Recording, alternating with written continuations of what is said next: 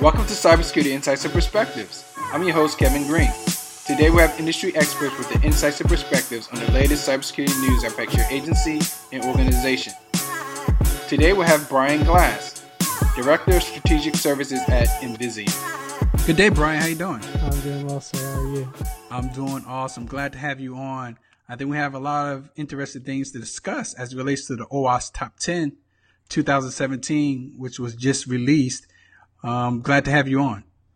Thank you. Yeah, it kind of caused a bit of a stir this time around, I think. Exactly. So I want to lead with that. Basically you kind of alluded to over the last several weeks, there's been a growing concern, especially in the OWASP community, as well as the AppSec community in general, regarding the OWASP Top 10 for 2017. You've been very upfront and outspoken about it. You've written several blogs about it. Musings on the OWASP Top 10. You did a part 1 and part 2 about the specific issues with data collection, analysis, and approach. Can you share with our listeners specific issues you identified in your blog? Sure. Well, first off, I want to thank all the contributors that actually spent the time to send their data in. Without their efforts, we wouldn't have anything to talk about at the moment. But after spending a good bit of time with that data, there's some interesting things that we found looking at it. Starting off, looking at all the metadata within the data call, there was some insight we could glean on some of the testing methodologies. But still, even with that, it's tough to compare the data sets together. Some of the data that came in was tagged for 2014 and some was 2015. And some was actually spread over both years without really a delineation. So I couldn't really look at doing a year-over-year analysis of the data without making a lot of assumptions. In some of the data was vetted to weed out false positives, and some was not. We don't know which applications of all the applications counted, were they all unique or were some retests? And most of the places I know that I've worked with or talked to don't directly align with CWEs when they do the reporting. So when they were putting the data together for the data call, there's going to be some level of manual effort to align the data with CWEs. And it's unlikely that's going to be consistent across the board. But really some of the big couple things that I noticed out of this was the data was purely prevalence of vulnerabilities. And anybody who's been doing this for a while knows there's a lot of missing factors to understand the risk that these vulnerabilities represent, like business or system impact, likelihood, exploitability. And some of the data is clearly from tools, reporting every instance of a vulnerability that was found, whether or not it's exploitable, while other data is clearly from human testers that consolidate the instances into a single reported vulnerability, which begs the question, which is more meaningful? Total number of vulnerabilities found or the percentages of applications that had at least one vulnerability. There's a little bit of discussion on the comments on the part 2 of the blog about this. But honestly, from my perspective, I think it's both, because when it gets down to it, there's a big difference in the root cause and the cost to fix. If the vulnerability is systemic because the design never planned for the control versus the design was there and somebody missed 1 or 2 implementation points. So given these concerns that you just listed or mentioned regarding the top 10, what do you recommend to your customers and the AppSec community at large regarding the usage of the top 10 in their organizations? Well, from my perspective, for the ones who can treat it as an awareness document, by all means do so. There's absolutely useful information in there. It does shed light on a number of different areas, but the struggle that I've had with it and many others is the breadth and the depth of the different categories can vary wildly. One category may be injection while another is cross-site scripting. And so the first is a pretty broad category covering a good number of different vulnerabilities, while the other is a very specific subset. During your analysis, you mentioned that there was no formal methodology for categorizing the data. And the question I want to know is, what dangers do you see in not having a formal methodology for something that's widely used as a top 10 to categorize the data? Well, I mean, you run into a lot of risk of misinterpretation. And we see that a lot, honestly. And even within CWEs, there's overlap and duplication to some extent within them. One of the things I've started looking at is the OWASP has another project called the Application Security Verification Standard, or ASVS. And it lays out in more detail a number of controls that I think can be mapped, if it isn't already, with CWEs. As I'm working through this, I'm starting to surface thoughts on whether if we need to start aligning the top 10 with the ASVS, and it becomes, some subset of that so that you have somewhere to move on beyond the top 10. How much of the data that you analyze really went into forming the actual top 10? Because I think part of the data collection was a quantitative approach, but I think it seems there's a qualitative approach in terms of when, selecting the items or vulnerabilities to address as part of the top 10. What are your thoughts on that? I mean, if you look at the, publicly released data set in Excel, there is data supporting, prevalence data supporting a number of the top 10 categories. But the authors have also made it clear that to them it's an awareness document. And so a couple of the vulnerabilities were added, or a couple of the categories were added, rather, that they felt represented more current issues. Rather than, because we don't, we're looking at data from 2014 and 2015. So it's relatively current, but it's still not now. So I think it's a mix of the two, but I think that's also largely because, it's originated as an awareness document, and to some extent by the authors is still treated as an awareness document. I posted on LinkedIn today, I saw an article about using a top 10 for compliance purposes. I know many industries and organizations have adopted the top 10 as a standard as opposed to its intended motivation as an AppSec awareness document. The question I want to know, what's the danger in that, given that the issues you've just identified and discussed? Honestly, from my perspective, I don't believe a number of the current and proposed top 10 categories can be tested to the level that would survive a compliance audit. We've driven a lot of tool and product companies to tell you that they can bring you into compliance with the top 10, but I'm not alone in finding that's highly unlikely. With the additions of even broader categories like insufficient attack protection and underprotected APIs in this release candidate, I think we're even further away from being able to claim compliance with that.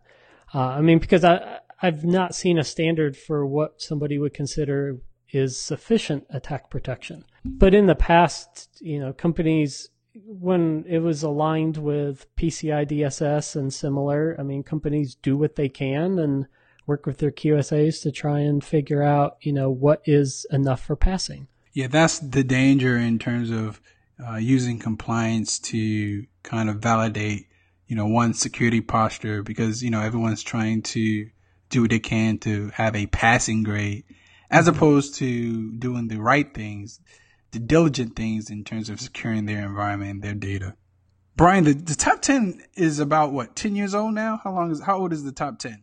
The first one was in 2003, so it's getting old. It's getting up there. Right. So it's been around for about a little over a decade, right? So we pretty much seen the same top 10 over the course of 10 plus years. Why do you think that's the case? From my experience and talking with different folks, there's a number of different theories or opinions on it. Honestly, we basically solved SQL injection over a decade ago, but yet it's still one of the more prevalent issues we see that are, linked to the root cause of data leakage or breaches. From my perspective, it's a couple of things. Many of the mainstream enterprise level languages and frameworks like .NET or Java have built-in defenses for a number of different vulnerabilities. But we still have a lot of legacy code, and a lot of the newer languages are built without those protections in place at the framework level. And the second part that I feel strongly about is we're not teaching secure development practices in school. If you look online for most of the code snippets, when you do a Google search, they're not the good secure versions of how to write code. They're just something that works. Having done development for many years, developers are under the gun. If they can find a solution that works for their requirement or user story, they'll drop it in and keep moving. I often say, developers are forced to meet really stringent timelines and deadlines. And as you know, shortcuts are made. And as we make shortcuts, I think we accumulate technical debt, which which ultimately increases the cost to maintain software, which is a systemic problem that we're starting to see in a lot of large and even some of the medium-sized to small development organizations. For sure. But I also think, on top of that, there's a core set of vulnerabilities that have persisted, like cross-site scripting and SQL injection. And at this point, they don't show a lot of signs of going away. But that kind of goes back a little bit on the data call. I would love to have similar data year over year so that we could actually have a decent idea of whether or not they're trending one way or the other.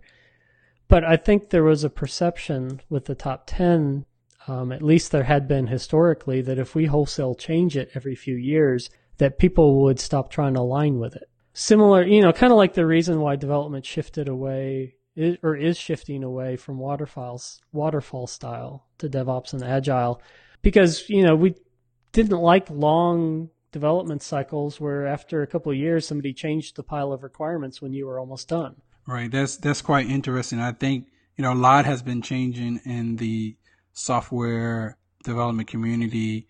I would love to see a more scientific approach to the top 10, because I do think there is, with the accumulation of a really good data set, there may be some very interesting data and analysis that can be done to help reinforce some of the things you mentioned, like poor coding practices that we see in a lot of organizations today that ultimately is the root cause of a lot of these vulnerabilities that result in the top 10.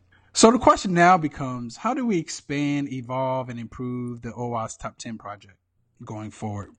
From my perspective, we need to decide what it is.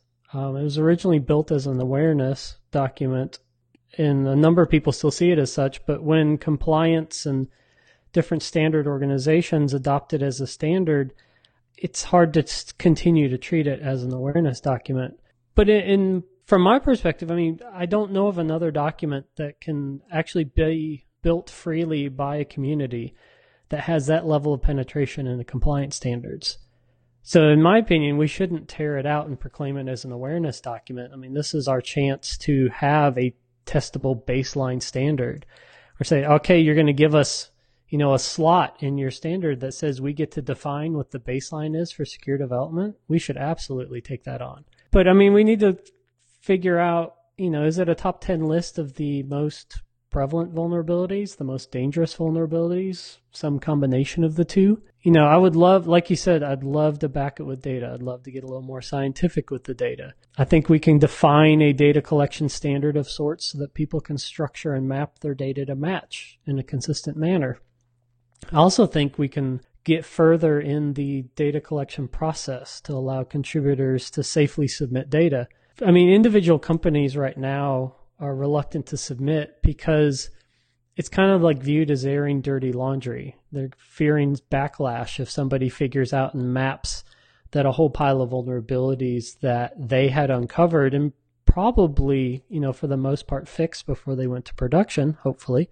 But they still fear some backlash of somebody coming back and saying, your development practices must be horrible. You found 12,000 cross-site scripting vulnerabilities last year. Yeah, that's the balance of, I believe as tools become better and smarter and more intelligent, I think we're going to find more issues in software and they're going to be more of a burden to really figure out what are the issues that really matters the most, so the developers can really pivot into those things and fix them as part of their software development process. Hey, Brian, thanks for sharing your insight today. I think your blog really piqued my interest and I wanted to talk to you about it. You shared some really, really, pointed questions and provided some good evidence in your analysis. I wanted to really share this with our listeners.